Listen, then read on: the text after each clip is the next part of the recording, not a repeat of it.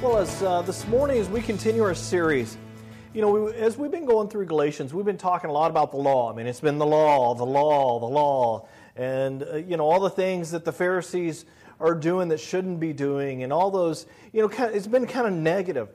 So I thought I would take 2 weeks and talk about the Beatitudes a little bit, and maybe some of the expectations that Jesus has for us. Of course, Paul's going to get into ways of living and the reason why we want to live for God. But now we're going to jump to the Beatitudes just for two weeks to see what Jesus has to say about us living as Christians. So we're going to be in Matthew 5, 1 through 5 this morning. And it starts out and it says, "Now when he saw the crowds, he went up on the mountainside and he sat down. His disciples came to him, and he began to teach them, saying, 'Blessed are the poor in spirit, for theirs is the kingdom of heaven.' And then he goes on, he said, 'Blessed those who mourn, for they will be comforted.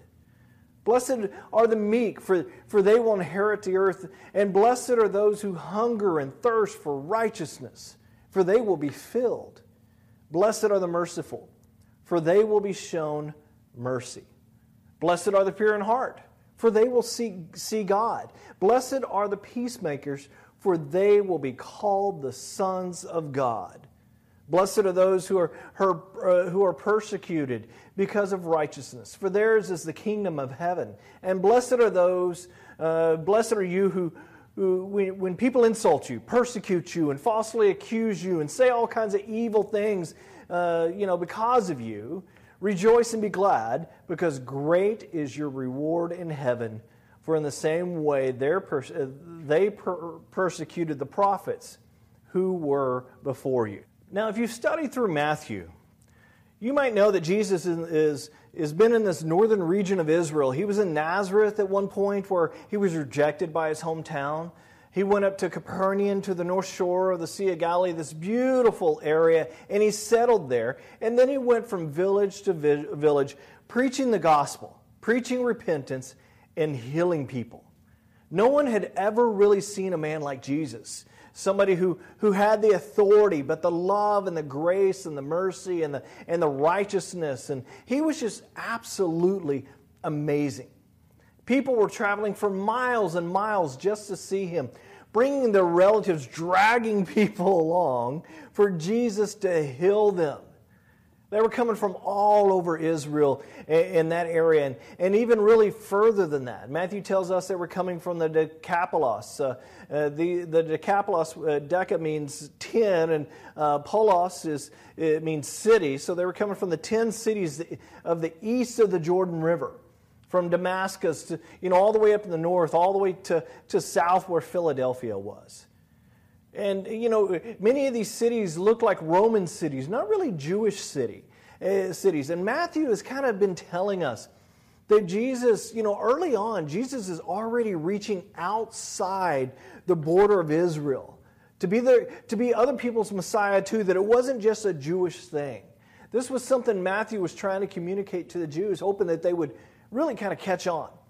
Matthew's writings are pointed to the Jews. And he started out with this, with the wise men who actually were not Jewish, of all things, So now he's saying people are coming from outside of Israel, and Jesus is healing them also. He's taking care of them also. He's blessing them the same way he's blessing the Jews. He's teaching them. And Matthew is telling the Jews what we already know. Jesus is for everyone, all nationalities. Because the Jews were thinking the Messiah was coming to rescue only them. They were the chosen people. Does this sound familiar from Galatians? Crowds are showing up, and a lot of them are physically ill. And they bring them to Jesus, and he just heals them. What a beautiful sight that had to be. Now in chapter 5, Jesus returns to Galilee, and he goes up to the hillside. Now, when he sees all these crowds, he went up on the mountainside and he sat down. The scriptures say his disciples came to him and he begins to teach them, saying, and you got to picture this area. I mean, Matthew says that Jesus saw the crowds. This is important because the context of the whole story has to do with the crowds. Jesus has his eye on the crowds. It's the same way today. He is the eye on the multitude of people. When people are seeking Him and seeking answers, He is looking out for them. Jesus is really seeking those who are seeking Him. He's looking for the sick, the needy, those that don't come for the, they come because they need Jesus. But Jesus knows that if He just heals them and they go on the way, well, that's a great process, but they never grow. They don't ever understand. They're not going to develop in any type of strength or understanding. And Jesus knows that these people need more than just physical healing. We're pretty much in the same boat. Many of us are not well. Something's going on, and we cry out to God. And oftentimes we cry out to God, and then as soon as our needs are met, we tend to go back to the life we had. Our prayer life is best when we're hurting, when we're needing, when we're like in a crisis. But if we don't learn anything during that crisis, we just go right back to the way it was before. Kind of like the coronavirus. Many people just go right back to the same person, the same lifestyle, the same schedule. And Jesus knows of this of them as well He knows it about us. And He opens up the Beatitudes. And like I said, we're going to be here for 2 weeks. But, He's dealing with the Pharisees. And Jesus was really comparing the perfect life with that of the Pharisees. The Pharisees were setting out on the edges, listening to what He had to say. And some of the teachings were very hard for them to swallow, and it leaves you with a feeling of, well, I can't do that. There's no way I can live up to that. And Jesus comes to us and says, you know what, Alan? You're right. You can't do that. That's why you need me. And here we'll go into a detail that I haven't covered before, these blessings. And it says in verse 3, "Blessed are the poor in spirit, for theirs is the kingdom of heaven." Blessed is a Greek word, markurios. It means joyful or happy or full of well-being or complete. So the blessed life is a joyful life, a full life. This is so different than anything they had heard before. The kingdom of heaven is for those who are poor in spirit, and the crowd is thinking, that's great because that's exactly where we are. Now, who are the poor in spirit? Is He saying poor people? If you don't get enough money here on earth, you'll get plenty of that in heaven? Is that what He's saying? No, I don't think He's talking about finances at all. He's talking about poor in spirit. It's a whole different thing. The word Jesus uses for poor, in the Greek is important. He could have used one or two different words for poor, and He uses the word, and the word is the key to understanding this. It's the word kokos. It means destitute or bankrupt or a beggar, to be someone who has no resources whatsoever. He could have used the word paneas, which means lower class or poor people. But this isn't about finances. Blessed are the spiritual destitute. Blessed are the spiritual bankrupt that come looking for Jesus, who realize that they have no spiritual resources to draw from. Remember the broader context here. He will compare the Pharisees to the righteous living. The Pharisees thought they had all the answers and were righteous. And here Christ says, apart from God, they are nothing. See, this message is for everyone. Apart from God, we are nothing. You don't have a spiritual muscle in you. And Jesus says, you are blessed when you figure out you don't have any spiritual muscle in you. And this is one of the keys to getting the kingdom of heaven. There are those out there who feel really like they're spiritual people. And they come across, you come across this every so often, and you talk to them, and you think they get it. But Jesus is saying the person who thinks that they're rich and knowledgeable spiritually is a person that I can't really help. You've been there where you try to help somebody, and you're sitting there going, there's no use. And Jesus is saying, I came for those who really think they need help. I came for those who really are not spiritual, those who need real help in their spiritual walk. I didn't come for those who sit on the hillside in their spiritual clothes, for those who know how to pray the big prayers that you're sitting there going, oh, I wish I could pray like that person. I didn't come for the person who thinks that they are spiritual. I came for those who are spiritually destitute. The ones who say, I'm flesh, I'm carnal, you don't know, I try not to think bad thoughts, but I think them. I try not to say bad things, but I say them. I try to read my Bible, but then I fall asleep. I try to listen to Alan, but he just drones on and on. I try to pray, and I end up doing my shopping list. I don't know how you spiritual people do it, and Jesus says, you're the person I'm looking for. I'm looking for those who say, I don't have it inside of me, because He has something to offer. He is saying, once you find out how poor you are in spirit, I can give you the kingdom of God. I can give you the kingdom of heaven. So we ask, how do I get to be poor in spirit? Well, it also means empty in spirit. Sometimes it takes us hanging out with Jesus to figure out that we don't measure up. We walk away feeling worse sometimes because He's perfect. We walk away feeling unworthy. I mean, take Isaiah for example. He writes an awesome book. The first 5 chapters is woe unto you, woe unto you, woe unto you. And then Isaiah 6, he goes into the throne room of God and he sees the presence of God. And the first thing he says is what? Woe unto me. Woe unto me, I'm a man of unclean lips. I live among unclean people. What was the change in his heart? The change in his heart was that he got into the presence of God. Gideon was the same way. The angel of the Lord, the manifestation of God, appeared to Gideon, and said, "This is what I want you to do." Now Gideon's a sharp young man, so he listens. The Lord says, "I'm going to use you." And what does he say? Well, finally, Lord, I've been waiting. No, he says, I'm the least of my tribe in Israel. Why would you want to use me? Why was Gideon poor in spirit? He figured out he was poor in spirit because he was hanging out with the Lord. Think about Moses. What happened to Moses? Moses was the prince of Egypt, trained in the courts of Pharaoh. He kills a man. He runs to the wilderness to hide, and the wilderness strips Moses down of everything he grew up with. After 40 years, the Lord speaks to him through a burning bush. Moses, I want you to go back now. I want you to rescue my people. I want you to deliver them from Pharaoh. And Moses stands there and says, I can't. You got to get somebody else. What happened to Moses? Why is his presence of God? See, folks, you don't have to put on some false humility before God. Or other, or other people, we don't have to say, I prayed for humility and He gave it to me. All you have to do is spend time with the Lord and you will see that you are poor in spirit. That is the thing.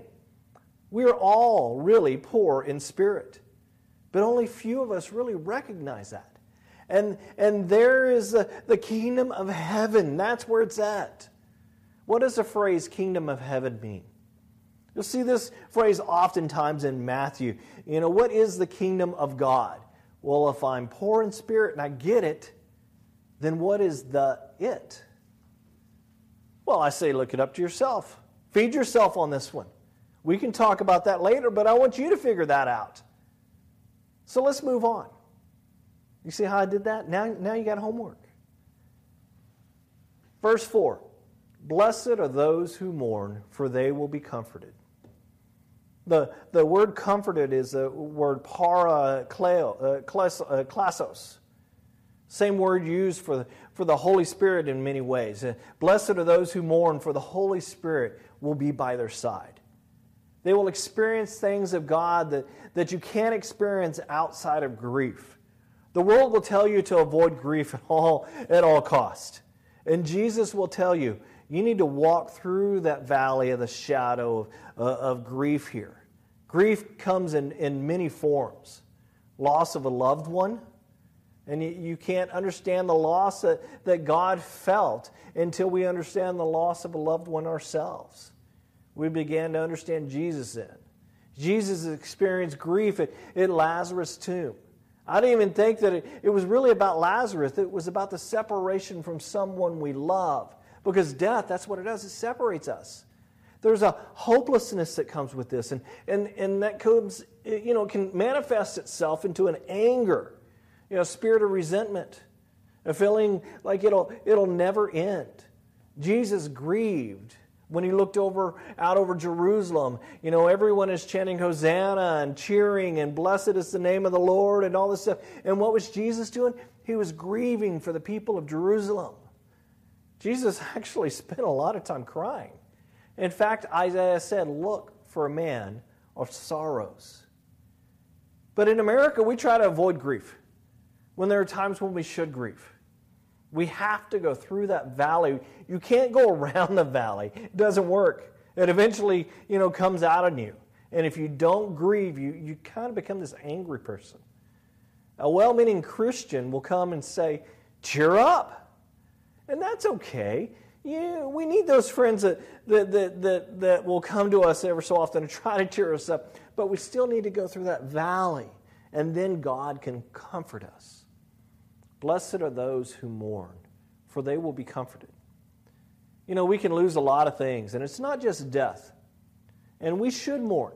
It doesn't mean that we think about it all the time or we go into a depression. But if we don't go through it, we will not experience God in many ways. Because God who went through it, really for our sake, we won't fully understand Him. David really grieved a lot. Look at Psalms 30. Psalms 30, he starts out and says, I will exalt you, O Lord, for you lifted me out of the depths. O Lord my God, I called for your help, and you healed me. O Lord, you brought me up from the grave. You spared me from going down into the pit. Weeping may remain for the night, but rejoicing comes in the morning.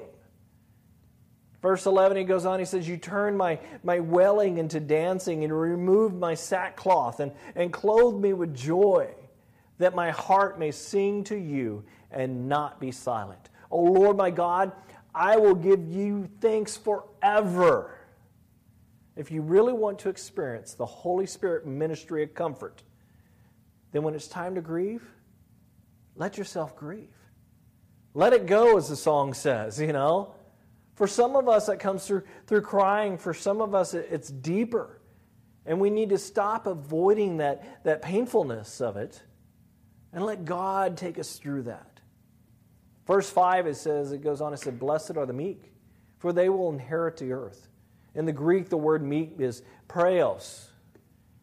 It doesn't mean weak. Meekness does not mean weakness. Meekness is really a real strength.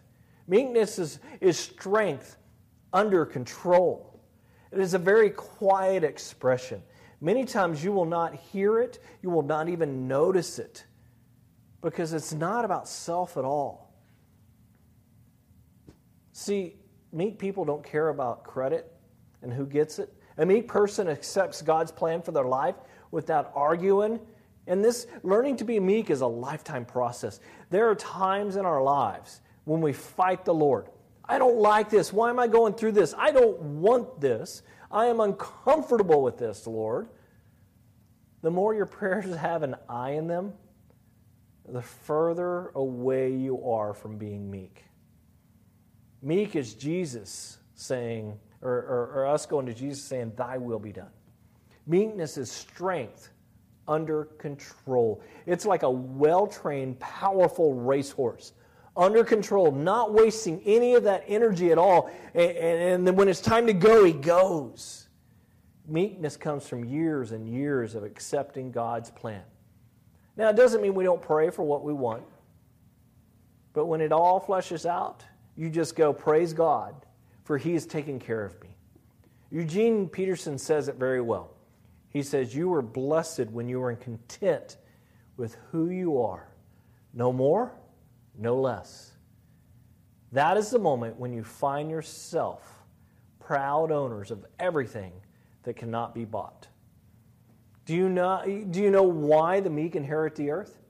Because you don't have to own it to enjoy it. You can just go through life being happy. It doesn't matter what they own or what they don't earn, because meekness is accepting what God has given you with gratitude and joy. You will start to notice this in the Beatitudes, that these values that Jesus is talking about is really opposite of the world's values, opposite of the Pharisaic values, opposite of what everybody else does. The world will tell you, you got to be wealthy to be happy, not you got to be poor in spirit. The powerful are the blessed ones. The self-assertive are the ones that are rewarded. Jesus says the meek will inherit the earth. You know, Christianity is really the opposite of the world. Now, Muslims would say America is a Christian country, and that is what, a Christian country looks like. They look at America, but we would say, no. America is not a Christian country, because Christianity is not a Coca-Cola or an MTV. Jesus is so different from that, from what they see on TV. The world says, be happy at all costs. You have the right to pursue happiness. This is written into our Constitution that we're celebrating, this weekend. But it's okay not to be happy, but it's okay not to be happy and mourn. The kingdom of God and the kingdom of heaven is foreign to this world. We think differently. Therefore, the world looks at us like we're just weird. Have you ever gotten that? Now, I get that all the time, but have you ever gotten that? So get ready to look different. Get ready to be different than this world. Get ready to be in conflict with the world's way, because it's okay to be different. It's okay to be out there living for God. Are you living for God or not? Because if you're not living for God, then who are you living for? It's a good question. The Pharisees got everything lined up, and Jesus comes against them, and Paul comes against them. And Jesus is so different. He's saying, you don't have to live like them. You just need to seek me. And if you act like these, act like these things, you will be blessed. We all want to be blessed. Many people say, to be blessed, you've got to have a bigger car, a bigger house, or a better car, a bigger house. You got to have everything, because that shows that God is blessing you. And I'm like, no, it doesn't. God may bless you with great finances, but God may also teach you through losing things and not having great finances. He may teach you contentment. He may teach you meekness. He may teach you all the things that are about God, because it's not about money. It's about, no matter where we're at, no matter what position we're in, who do we praise? Who do we worship? Who do we lay at their feet and say, you are my God, and I will worship you? I mourned, but then you brought me through that. And now I am just so joyful, and I'm praising you in everything I do. Oftentimes we say we want to be like David. Here's a great way to be like David. Allow God to take you through things, and then praise Him no matter what that is when you get to the other side. May not be what we expected, but we praise Him. Let's pray. Lord, we just thank you so much for teaching us, for leading us down these paths of understanding of how different the world is from what the righteous people might say it is, or the so-called righteous people, Lord. I pray that you help guide us in our relationships with each other. You allow grace to be there. You allow mercy to be there. You allow meekness to be there. You allow us to be blessed by following you when we realize it's your kingdom we're seeking and not this world.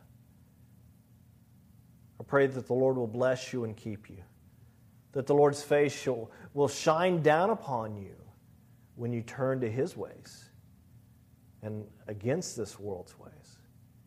In the name of the Father, Son, and Holy Spirit. Amen. Amen. You guys have a wonderful week.